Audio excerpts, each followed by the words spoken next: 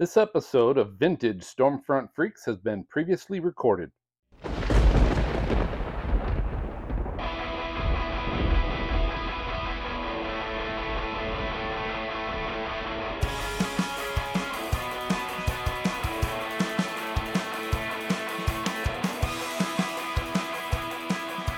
All right, awesome. Hey, we are really excited to have Ginger Z on for today.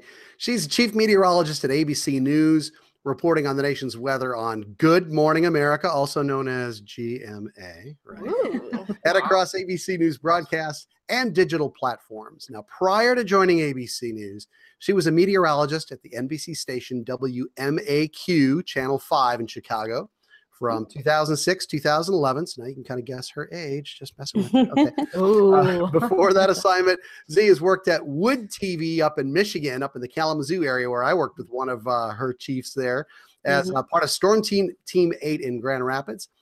Z has also storm chased since college as a genuine passion for the atmosphere and a dedication to getting young people interested in science, starting at like 2 years of age, right? Yeah.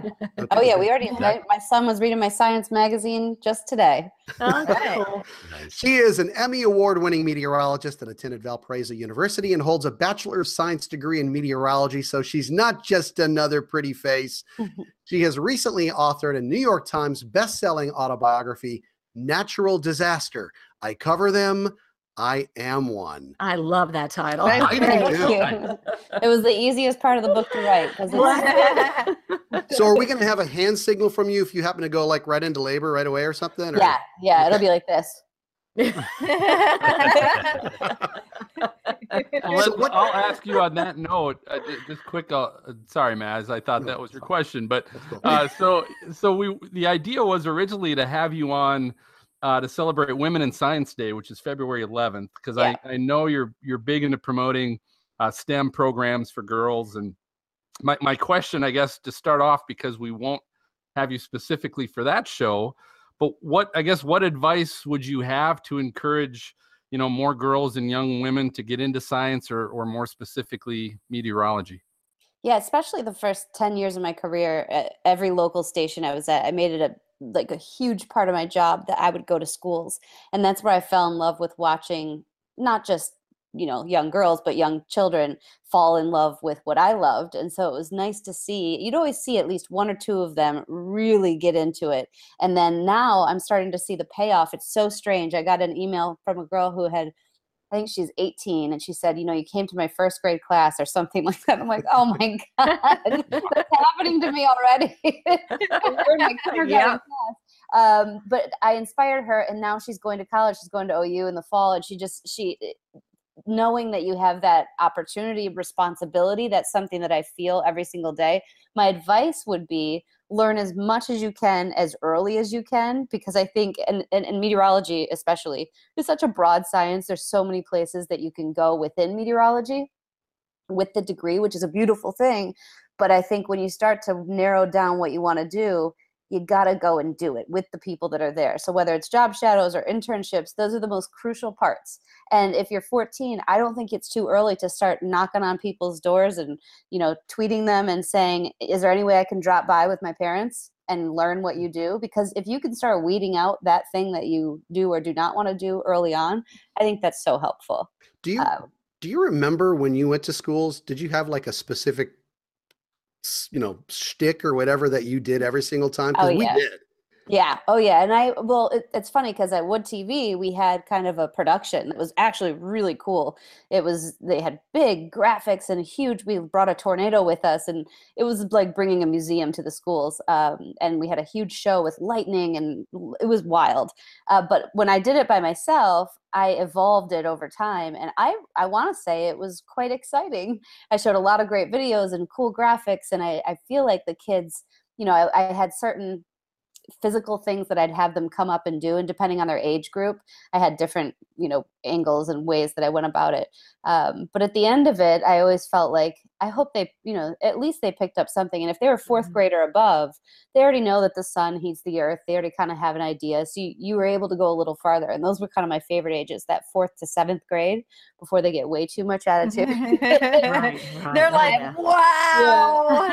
Yeah, they're excited to learn, but they're really smart already. And I have young siblings too, so I was able to kind of practice on them. You Did had they tech. make you any gifts? Like I did that for my kids' school one day, and they made me the sweetest gifts. Yes. Oh my gosh, And I always cards. got great gifts, great cards. Mhm. There were so many times where I would have the pictures sent later with, like they would do the macaroni around the sides, and I'd have like framed. When I was in Chicago, I did 3 a week. Every single week I was there. Wow, So, really? Right. That's a lot. And Wow, that is a lot. I dedicated basically a whole day to it. Usually I'd go from, I'd always try to make the suburbs close, but in Chicago, the traffic was so bad that by the end of the day, I'd be more exhausted than any shift I had done. yeah. Oh, I bet. Teaching is so hard. Every time I'm around a teacher, I'm like, I don't know how you do it. I think what I loved so much, and maybe you too, Ginger, was the questions they had. Yeah. And the stories. They always had a story. It was always, well, I remember there was a storm and lightning struck, closed, and they'd have these elaborate stories. And then you knew, it's like, you know what, maybe we have a couple. It was a couple in the class that really have a passion for this. So I just love the stories more I than like it now when I'll have adult producers ask me similar questions to what the kids They used to do. ask me. exactly. I remember that. Oh, I've actually, those, and not to take away from our producers, they are brilliant in a lot of ways, but the world of weather is a very mysterious place to many people. That's why they have you. Yep, that is why you're an expert. But it's even like, and there'd always be one little boy usually at a certain age group, like the 2nd to 4th grade, where he'd say, "What if 2 tornadoes came and fought each other?" And he'd Wait, what producer That's was my this? question. I was just going to ask you that. right? Wow. Oh, that's so cute. Yeah, I but there's know. always a teachable moment out of that. That's the beauty of it, is, you always, and I think that always helped my on-air ability, because everybody is a 2nd or 3rd grader level in a That's lot of true. ways, and not without making it boring or speaking down to them. I never did that. I was always with the kids, like with them, understanding it, and it helped me understand it better. And I always say, I think the school talks helped. Storm chasing was invaluable in my experience and ability to be better on television. But then when I got to ABC, probably the thing that capped everything off for me, as far as understanding the atmosphere better and just being in it, was paragliding. And I know that's a very strange transition, but that is one of the other things that I know anybody who's flown an airplane has felt. But I think there was even a difference in I got into paragliding enough so that I was able to do it in 3 different places across the world. And Oh my it was gosh. unbelievable experiences. And to be able to be in the atmosphere, flying at one point off the Himalayan foothills with a vulture eating out of my hand and watching birds What? circling me. That's creepy. And Oh my- riding thermals and watching for the thermals and then circling them up. I'd never understood the atmosphere, even though I knew it. I'd never understood it at that level. When we were flying to 10,000 and then above 10,000, you could feel the difference, and you're open to it. I mean, you're a bird. So that is I always say, like, when I talk to, kids who want to do this, or they want to be better on TV. I know paragliding is kind of extreme, but I actually think but it really did help me. So from school talks to, storm chasing, and then I'd say being up in the atmosphere. So how did Those are all storm the chasing things. help you? How did that Storm help you? chasing's, I mean, when I went to college, and I had always wanted to be in the weather when I was, young and outside, and I always enjoyed thunderstorms. But it's different when you're creating a forecast and there's value to it. So we had at Valpo, they have a storm chasing group, and then they have like a meteorology fraternity. And so we had a group that if we had a day chase and something looked good, we would forecast for it. We would drive to eastern Iowa and be able to go see a severe thunderstorm or a line of whatever, or a tornado. And so to have that ability to not only just forecast it, but then to go and watch it come to fruition or not. Exactly. that feeling the environment, tasting the environment around it, smelling it. When you feel the low level jet and you smell it on a day that you're going to have a big outbreak, it's unlike anything. And that experience versus having it in a book or reading it about it or knowing it from a radar is so different. Yeah. When you're in Eastern Iowa or anywhere in Iowa, you can taste the weather because there's pig farms everywhere. Yes, you can. Or even Omaha. Yeah. Hey, I grew up there. Easy. I know. I lived there too. That's right. I forgot. Creighton girl. The flying part you said is great because that's where I started before meteorology. But it's true. Like to be in a thermal or to see how what you feel at an upper level compared to the surface is how it's all so connected. And it's so something just clicks in your brain. Yeah. Like I think that's where you get that click, that light bulb moment, I guess you want to call it. But yeah, that's good. I finally found somebody else who knows that. And in paragliding, you have the upslope, like on the sides of the mountains. That's what gets people in trouble a lot of times. But up and down slope on each, and you have to really know the mountainsides. These guys who I was with are flying in the World Cup of paragliding, so they're the best of the best. And we were just doing it in all these different mountain ranges. I did it in the Andes, I did it in the Southern Rockies in Mexico, and in the Himalayas. And to watch them magically traverse these mountains with their bare, just only having 2 pulleys is very powerful when it comes to knowing, like they know more about meteorology than probably everybody because they have to save their own life. Well, they're like a particle in the atmosphere, basically, so they have to know all that. That is so awesome. So how'd you get started in that? How'd you start to paraglide? So when I got to ABC, we had a slow kind of fall. I had been hired in the fall and early winter, and really it was like a drier winter. We didn't have a ton. And one of my producers on the weekend, the executive producer, he was like, I don't know why, but you seem you love storm chasing, whatever. Would you consider going on this World Cup of paragliding? I've tried, and every correspondent and every anchor laughs in my face. And I'm like, So he's like, jump off a mountain and risk your life for television. And I'm like, that sounds great.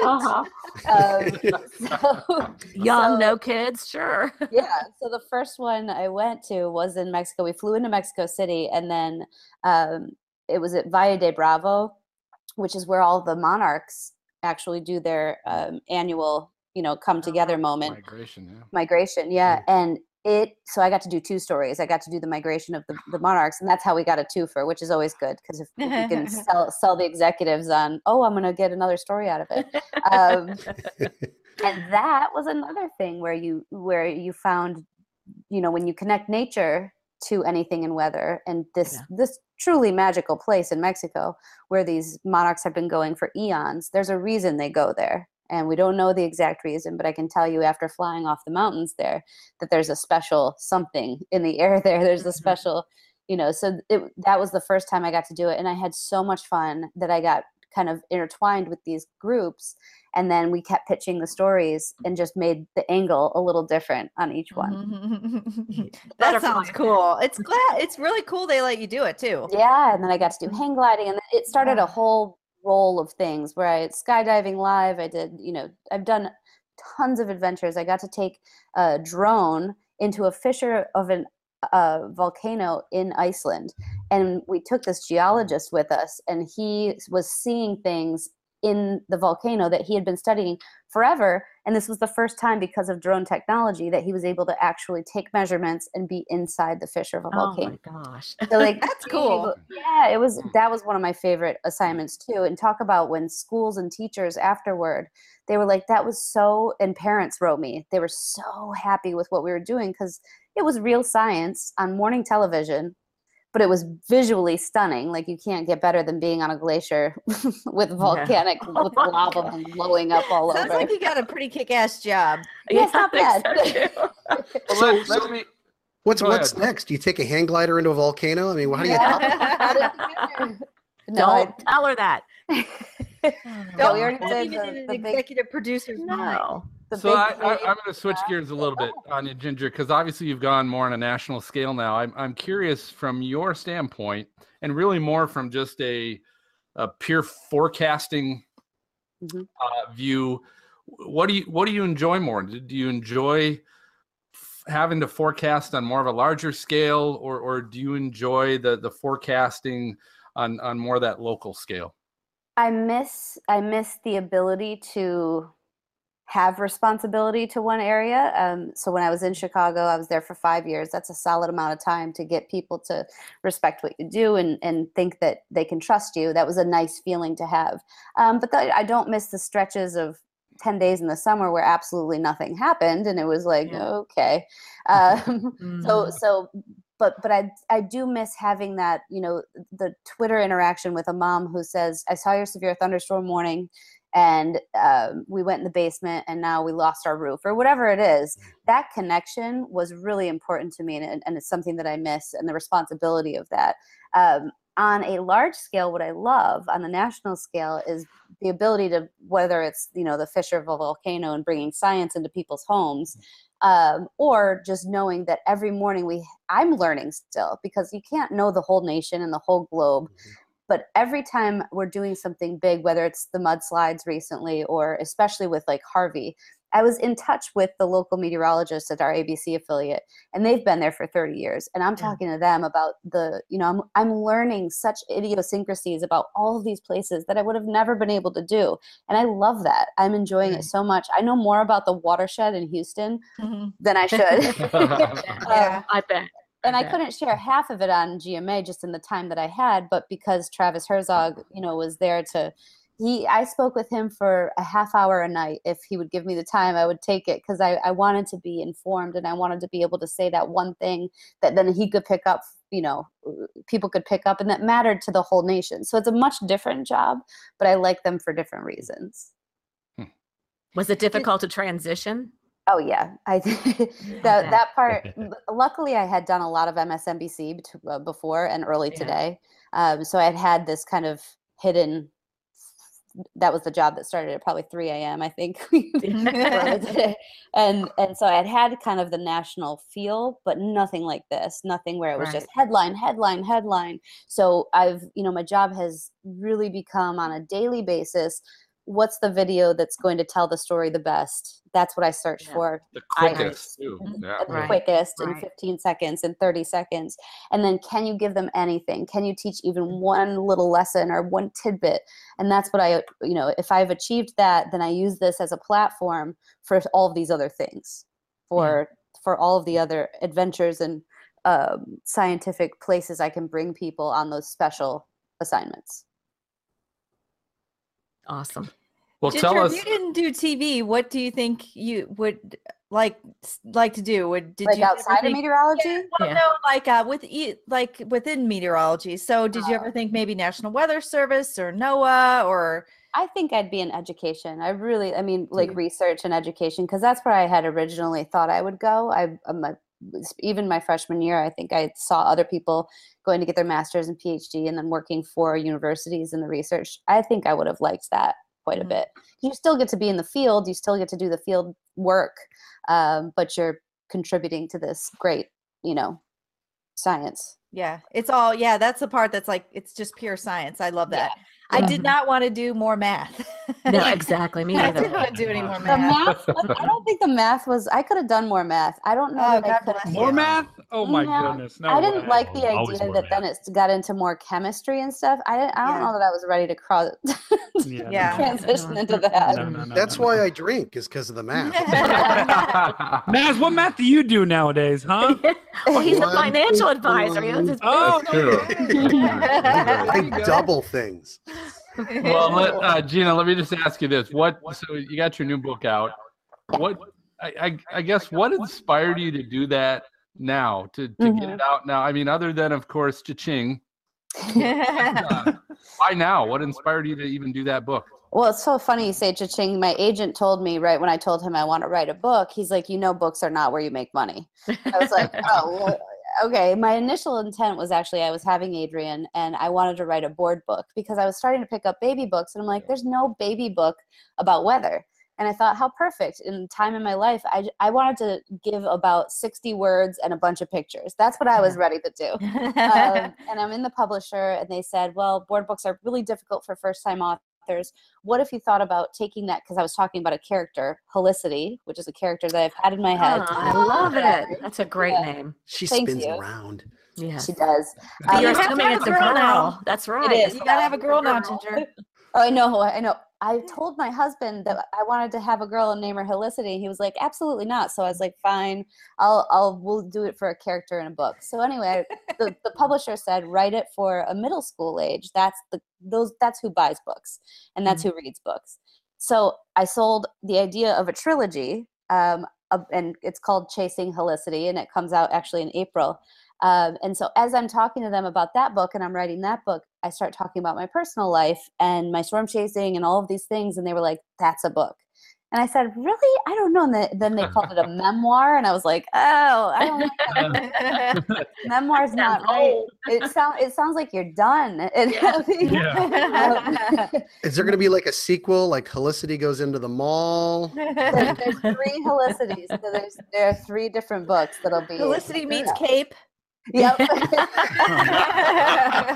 a love triangle between them and Wow. and Cap. Producer on line 1. Yeah. So are they all going to come out this year?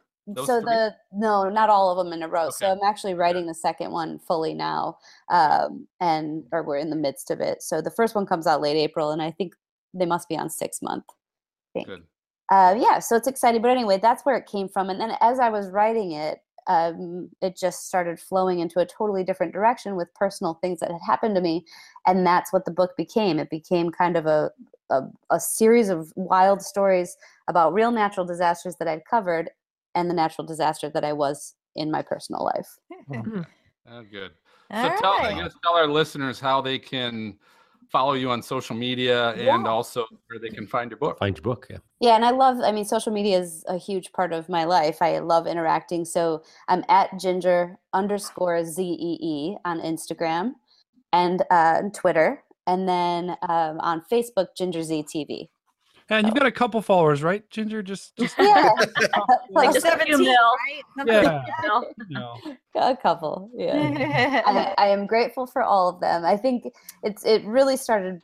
The interaction, especially on Twitter. Twitter's like a big place where I just constantly have interaction with folks. I love doing that because it still feels like I have a touch on what's happening a little bit. Kind of local. Yeah, and of course it can go awry and go badly, and then it can go very well. Do you find it hard to put your phone down then, since you're doing all that stuff and you're like, gotta stay connected? And yeah, that's the one thing. Last year was my resolution was to kind of be focused on where I'm at and put it down when I'm at home and not, but it is so hard. There are times where it's like a drug. It is. No, it's a total drug. Crack. It is. Crack. So are you down to like 20 hours a day now? Or? I did that. I used that app for one day that tells you how much you use your phone. And I was so embarrassed I had to turn it off. Oh, really? Yeah. App off. You turn the app off, right? Oh, yes. You can get correct. Tonight we welcome Emmy-winning storm chaser Jeff Piotrowski. He's become a storm chasing legend, documenting and filming well over, get this, 900 tornadoes. Giddy up. No kidding. 24 hurricanes, ice storms, wildfires, and every other kind of extreme weather. Jeff's company, Storm Productions, holds the world's largest private collection of historic weather events and survivor stories. Back in 1994, he received an Emmy for Day of Tornadoes for his coverage of the Gainesville, Texas F2 tornado. Now, this one is more recent. If you were one of the 600,000 viewers watching Jeff's heart-pounding periscope of Hurricane Harvey footage, you were in the record-setting scope of replays, and get this, of 1.6 million replays. Oh, wow. Yeah. Ain't too shabby, buddy. Do you have a T-shirt that says "I have a death wish" or something? Or I have a shirt that says "I survived." Blue Shed Strong. Hurricane Harvey. But it made the records. For Jeff, sure. with all these, it's probably hard to ask this question, but what's the one that really sticks in your mind the most? Hurricane or tornadoes? Any of them.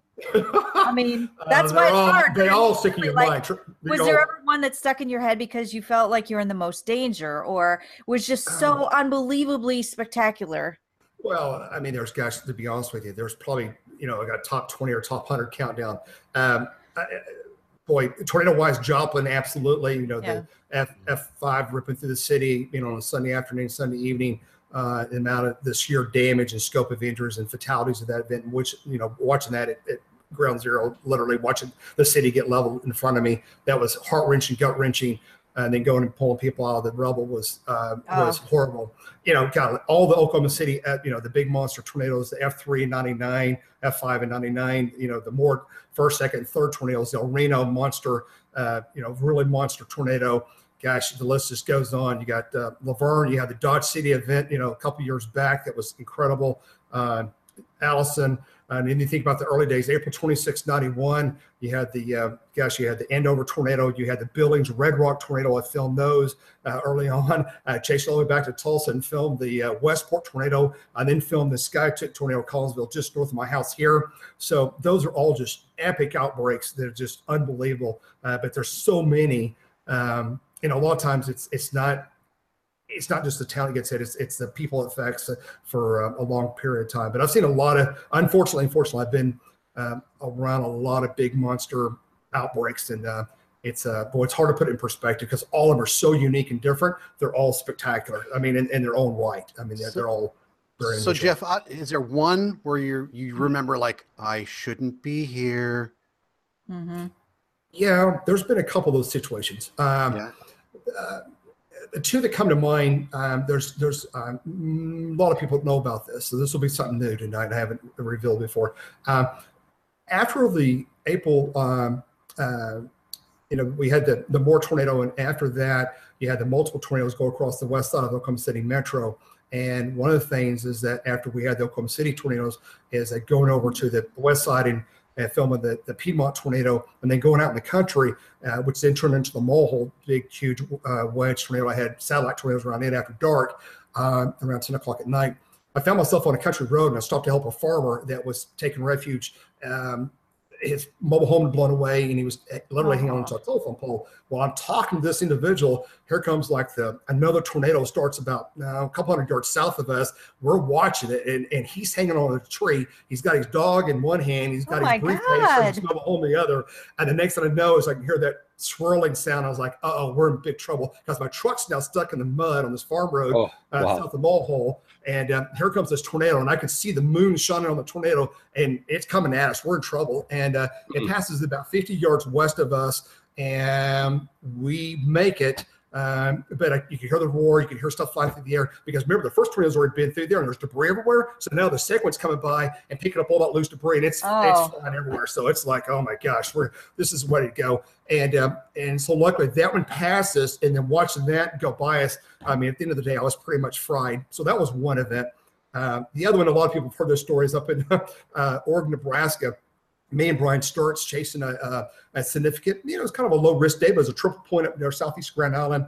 And I just had my truck worked on the previous week and had a U-joint changed in it, where they changed all the U-joints in it. And of course, keep cameras or the trucks and the cars you drive in good shape. You have to. We're on the road with them, and can't afford to have to break down. And we're going down this road, country road. We're doing about 40 miles an hour, and we see the storm out to our west, about 20 miles, not far away. It's a very thunderstorm warning effect.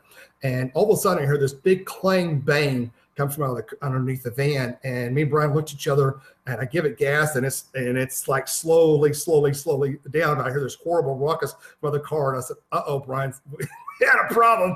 And the van stops and comes to rest on the side of the road, and we get out and look, and the U-joint had backed out the transmission because the guy forgot to put one of the clips in the U-joint. So the U-joint exploded and came out of the transmission. So now part of the transmission is on the ground. I'm broken on the side of the road. Oh, man. And now it's getting near dark, and the storm that was a supercell in the trip point's now moving southeast. It's now producing a quarter-mile wide tornado, and it's 1 mile away and closing in on us.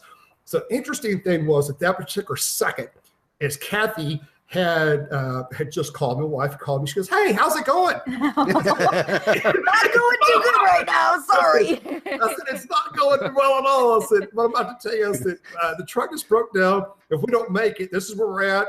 And she goes, "Oh, you Brian, quit kidding me." She goes, "There's you guys are fine. Quit, where are you guys at?" I said, "No, I'm broke down. The tornado's coming. I don't know if we're gonna make it." And I didn't know if we're gonna make it. About that time, this is all true. We got all this on video, by the way. And Brian looks out, and Brian goes, "Hey, there's a farmhouse that's got a light on. I think we can make it.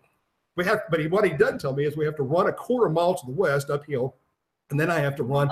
We both have to run about a quarter mile north in a field. The whole way I'm doing an incline, and there's quarter to baseball hill falling while we." I bet you that's Lord. the best quarter mile time you've had in a long time. That year, I think I broke the Nebraska all-time running. They could have brought me in as a football quarterback that year. But I mean, Brian and I took off. Brian was carrying the camera, and we both were even going uphill. And then we broke to the right, headed north up this gravel road to this house. Hearing the roar of the tornado, and I could see the fence line, the ridge line back to my west about a quarter mile, and this tornado is about a half mile wide now. It's moving southeast, and I could see, peripheral. It's dark, but I could see whole trees coming out of the ground like just torpedoes. Oh my God. And the winds were out of the east at about 80, and we're dodging hail, and things are zinging overhead. And I get to the front door of this house, and I'm out of breath. And I passed Brian about halfway up the driveway, and he's making his way up. And I knock on the door real quick, and a lady, the homeowner, knew something was wrong. She knew we broke down because she saw us out there. And her name was Mary. I won't tell you her last name, but anyway, nice lady. And knocked on the door, and I said, "Do you have a basement?" And she wanted to know why I was yelling. And of course, by that time, on the front porch, and those farm homes up in Nebraska, a lot of places in the U.S., you have those old metal rails on the front porch, and those were screaming, whistling, going, because the wind was like 85 miles an hour in the east with flying debris. And about that time, she goes, "Why do you ask?" And she's hard to hear, I find out later. And about that time, it's all true, this is crazy. About that time, the eastern wall of the tornado is now getting ready to impinge to the west side of her house. And I've got missile debris, which are boards and trees, puncturing her west walls of her house. And that's what got her attention, because when the west windows broke in, she looked that way, the deal, and she goes, "What's that?" I says, "Tornado. If we don't get to your basement now, we're all going to die." And she unlocked the door at the last second. She went off to the kitchen. Brian was right by the time I was coming through the gate, and he got to the front lip. They have the old seals, the weather seals, raises up the door. Brian trips on that and does a face plant in front of the door with the camera, and the camera's still rolling. You hear the roar of the tornado. And about that time, I can see the roof starting to come off the house. And so I follow her. I let the electric story out, and I see her dive through the kitchen. I was like, "Where's she going?" And we go to the kitchen. And so once I get into the kitchen, she runs down the stairs to the basement, and I'm right behind her. And I see her dive under the pool table. And I'm like, me and Brian got to go. We're down here now. And so underneath those old farm homes, they have washers and dryers, a lot of them do, near or just under the staircase in the basement. So me and Brian, it's pitch black. We're trying to feel how we can hide under the stairs, and we wedge ourselves under the stairs, and I can literally feel the stairs. The only way to describe it is I could feel the stairs on my back, and the stairs are doing this as the roof and the walls above us are going off. And they're going off. And the air sucking out of the basement, the dust is falling in on us and all that kind of stuff. So that lasted about 40. This moment brought to you by Depends. Yes, it was.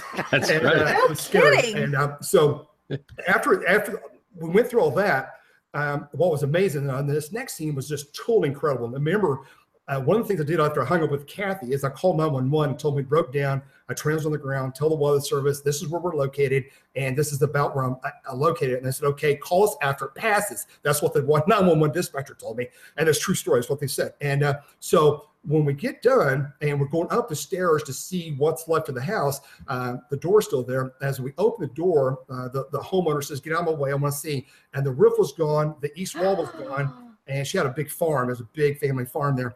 And the tornado was going through the cornfield, and I could look up and I could see the crescent moon. The tornado was still going through the field. That we had cows hurt, and then they took the grain silos, the grain the tractors, combine tractors, they're gone. And I hear propane leaking. I can smell diesel. Oh, so the only thing that was standing, one of the things that was standing on the house was the north wall of the house. And it had the old rotary phone on the north wall of the house because all the lines were buried out there. So I pick up the phone. There's a dial tone. Oh my gosh. I was like, oh my gosh. I look at it, I said, dial tone. And I dialed 911. It's a rotary phone. And the same dispatcher picks up the phone. It goes, there is only one. 911. And I go, he goes, what's your emergency? I said, hey. And I turned around and looked at this lady. I said, what's your name? She says, Mary. And I won't tell you her last name. She goes, I'm Mary so-and-so. And they go, oh, we know where you're at. He goes, I've got help coming on the way. Now, this next scene is I'm on top of this crest of this meadow in the middle of Nebraska cornfield, and it's pitch black. I mean, there's nothing. Power's out, electric's out.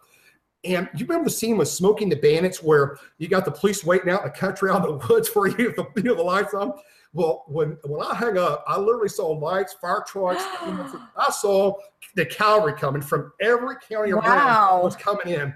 And I mean, as far as you could see, there's lights coming. And about 15 minutes, the first fire truck gets there. And the fire chief goes up. He goes, hey, are you the storm chaser? I said, yeah. He goes, well, I've got good news for you and bad news. He goes, your truck didn't survive. He goes, it's got impaled by the grain elevator. And it did. It was totally impaled. And then he goes, good news is we're all here to help you. And he goes, by the way, the local Chevy dealer is bringing you a Suburban, and we're going to get you loaded up so you can get to the hotel tonight. And Wow. He goes, Nice. Wow. The people of Nebraska was just fantastic. The locals there were fantastic. Mercy Management was fantastic. The local Chevrolet dealership was fantastic. But later that night, we get to the hotel about 1 a.m. Me and Brian, this is funny. This is real funny. Don't normally go into this much detail. Do I have time to get popcorn? This is awesome. No, this is a picture. And then I'm taking a shower. This is true story. And I find corn in my hair. I got corn. I got pieces of corn in my hair, and I'm like, "Oh, the bathtub's got corn in the bathtub." In the shower. And during the tornado, it's just, I mean, this is crazy stuff. So that's just one encounter I've had. That was a close one. That was a real close one. That was pretty close. On behalf of all Nebraskans, though, I'd like to say you're welcome, and welcome to be one of us. So yes, yeah, Nebraska folks are wonderful. I've had great times in Nebraska. Corn in my hair too. So yes. It's good though to hear the best in people. Oh, absolutely. You know what I mean? When things like that happen, you always see the best out of people. Oh, sure. Well, Jeff, I'm going to ask you this. That was. I think we should probably end the show on that because we're going to beat that's pretty good. We're just I've got hundreds of stories like that. Listen, I do want to hear a little bit about one of the biggest reasons we actually reached out to you at one point a few months back was because of Hurricane Harvey that you have previously mentioned. So that obviously caught a lot of footage and a lot of viewers, and I guess tell us a little bit. How did you end up where you ended up? How did you pick that target spot and find the local? I think you were in a car wash or something like that. Yeah. And then I heard something about you were talking to your wife and something went out. Yeah. So yeah, tell us a little bit of that Hurricane Harvey story. Watching Hurricane Harvey, the models of the National Hurricane Center, Weather Service, and the models, quite frankly, between the Euro and the GFS and the Hurricane Wharf, the models have gotten better every year. They're good. And of course, the models, watching this wave coming off Africa, going into Southern Caribbean, and it's like, 4 or 5 days out, it's like, hey, it's starting to look like it might be a hurricane. And then, hey, it might be a major hurricane. And the models are kind of hinting that. So as we start getting with that 72-hour window, and the models are really bullseyeing, between Corpus, Houston area is going to have some kind of landfall, and just kind of focusing on that. About 2 days before, I had a business meeting a couple days before that hurricane in Texas. Left Dallas, went to Corpus, got there late at night, almost midnight. And then the next morning, you just kind of refine. Once you get in the zone, the area, then you kind of look at it. Is this thing going to wobble back to the west? Hurricane Center had a really good job at going just barely east of Corpus, a couple days out. And at that point, it was like getting down to the once you're on the ground there, is you have to talk to the local emergency management, talk to the police, talk to the people that live there. What hurricanes you've been through before, what areas is going to flood, what roads are going to flood, look at the storm surge area, look at the buoy data. And at that point, kind of start looking for places to film from. Is there any parking garages? Is there, am I going to be above the flood? You got to also not only look at the building you're in, but what buildings are next to you. And the moral of the message you just saw during Hurricane Harvey, it wasn't necessarily the building where I was located. I could have been, there's a hotel just a block away to other Chases Red, and half the building, one end came off a 5-story hotel, fairly new building, was ripped off. So it didn't matter where you're at. You've got to weigh those options out. But a lot of times it's not the building that I may be in, like a parking garage. It's like what's next to me. Is that an older structure that may fail? It's what's downwind of you or upwind of you. Is that structure going to fail and impel you or come towards you? And that's what it's a scouting mission. So when you get on the ground, you've got a lot of due diligence to make. Mobile homes, and there's a lot of mobile homes and fifth wheels down there because there's a lot of seasonal people that go to the coast in the summer months and winter months. So that's how you kind of scope those areas out. And the only that I could find that made sense to me was the car wash was north-south oriented, and they had kind of a number of the walls, because I knew the winds were going to be the east to east-northeast at 100 to 140 as the eye wall approaches, and I wanted to put as many walls between me and the flying debris, so that's why I got it kind of on the west side of the car wash, so I had as many walls between me and whatever was going to be coming in from the east. That's exactly what happened. And unfortunately, we had a tornado.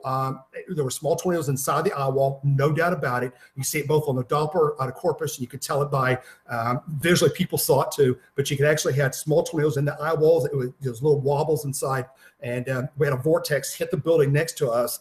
It was like a CVS type little drugstore, and that's what exploded and came in front of the car wash, and that's when all the debris was coming raining down on us when we got hit. Just about that time, I was right across the street from the cell tower. I had a Verizon phone, had fairly good connection. But when I got in the vehicle, it broke whatever signal I had, and the signal went dead right after that. And of course, when that happened, a lot of people thought I got crushed or got killed inside the car wash, but I didn't. I'm still here. So luckily, I survived that. But we take all the precautions as necessary out there. And but Harvey definitely got scary. It was loud, and that last 3 or 4 miles of the eye wall was absolutely super wicked. It was about as wicked as it can be. Wow. Yep. Your wife's got to have a lot of faith in you, because you're putting yourself in harm's way a lot. Well, but you do things in a safe manner. It may not look safe on the viewing when people see Periscope or stuff. And I don't like nightfall landing hurricanes. I can tell you officially, I hate landfall landing hurricanes at night. It's scary. You can't see things. If there's debris in the road, you can't see what you're driving over, telephone poles, lines down. It's just very risky with landfalling hurricanes at nighttime. And they're scary too, let's be honest. I mean, they're very scary. Hey, Jeff, do you drink coffee? Excuse me? Do you drink coffee? Not yet. You just get to talk about weather, and I'm ready to go. I'm like, you go, Jeff, man. You go. I always wonder, when you're in a hurricane like that, you said you saw the tornadoes, because I always wonder, I've never been in one like that. So you wondered, can you actually see the tornado when all those whipping winds as it is? The only time, no, I didn't see a tornado that night during Harvey, is that watching the radar and watching the pressure drops, and also you can literally hear it. And the way to describe a hurricane, you can see this in the daytime in the video. You could definitely see it with Nate and Irma, is that as you watch the winds, if you get every time a band comes in, you may have winds 120, let's say 100 to 120 overhead at 2,000, 3,000, 4,000 feet above your head.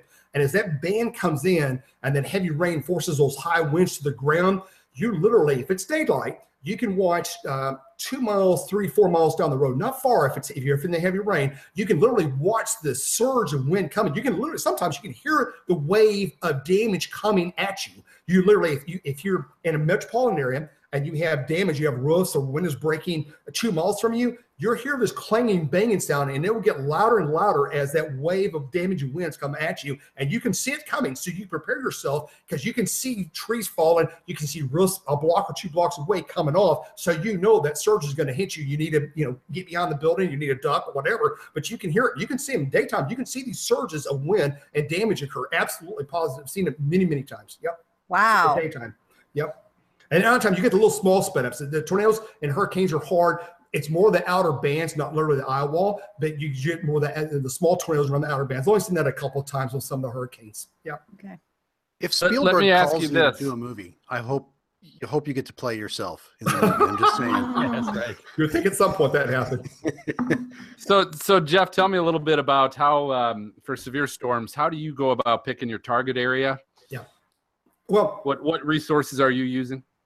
I use everything at my disposal. And you look, let's let's look at the big 30,000-foot picture. The GOES R16 rapid scan satellite, massive breakthrough in technology. I'm a big technology guy, and I love that type of technology. The SPC page, cell surface test page. Where's the moisture flux for the day? Where's the cap? Where's the instability? Where's the wave located at? I look at that hourly. A lot of times on the bigger days, looking at the HRR model. Looking at 3-kilometer wharf, looking at the high-res models as we get closer to the event and looking at where the most likely area of the biggest storm of the day. It's not necessarily the biggest tornado. A lot of times you may want to go to, I don't want to be in the heavy rain. I don't want to be north of the warm front. Maybe I want to be where it's a little bit more capped, and I want to see something a little bit more photogenic. So I want to get back where I know the cap's going to hold on a little bit longer. May not tornadoes early and may not see as many, but it may be more photogenic. So as the day unfolds, it's very fluid and dynamic like the weather. You got to be nimble. You got to be flexible.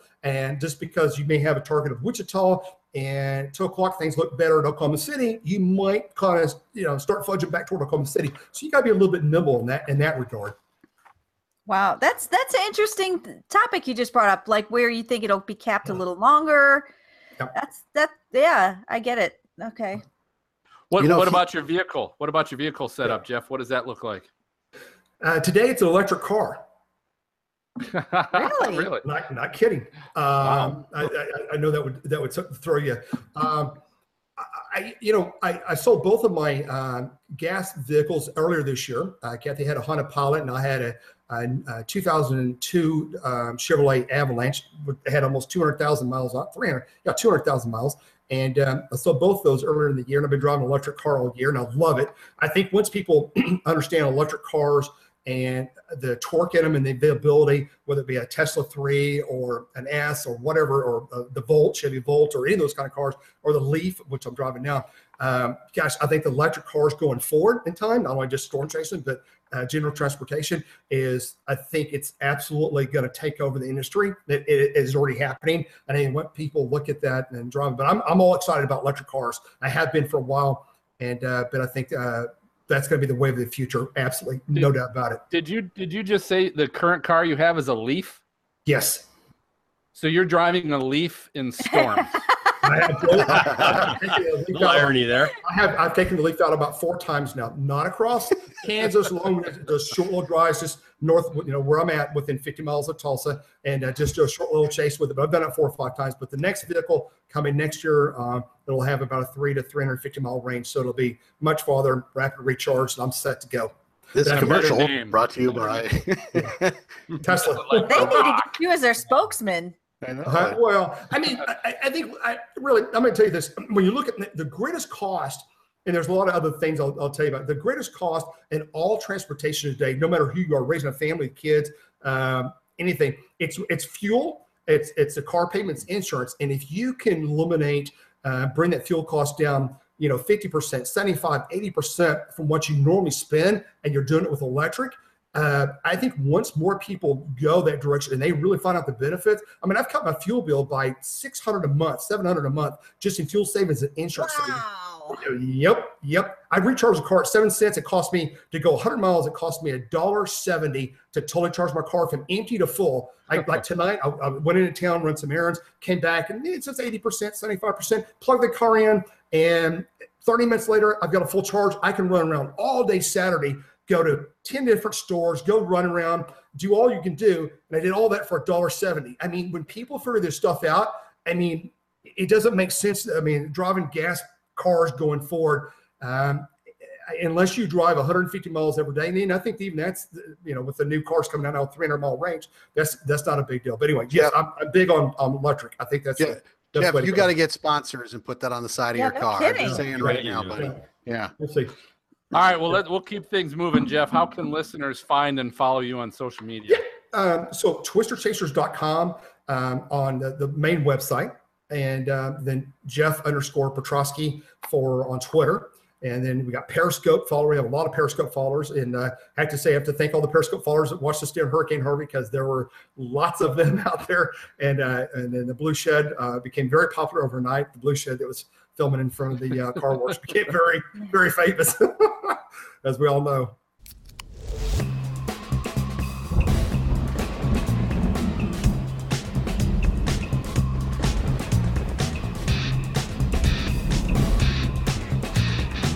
Thank you for tuning in to the Stormfront Freaks podcast. You can watch our bi-weekly show live on youtube.com/stormfrontfreaks and download the audio version on your favorite podcast player. For links to our Patreon team of exclusive benefits, show notes, past shows, new videos, merchandise, and more, visit our website at stormfrontfreaks.com. While you're there, check out our interactive chaser radar from our friends at zoomradar.com. If you'd like to contact us with questions or make comments about the show, shoot us an email to questions@stormfrontfreaks.com or follow us on Twitter, Facebook, Instagram, or TikTok. Search for Stormfront Freaks. We'd love to hear from you. Join us next time and tell a friend about the Stormfront Freaks podcast.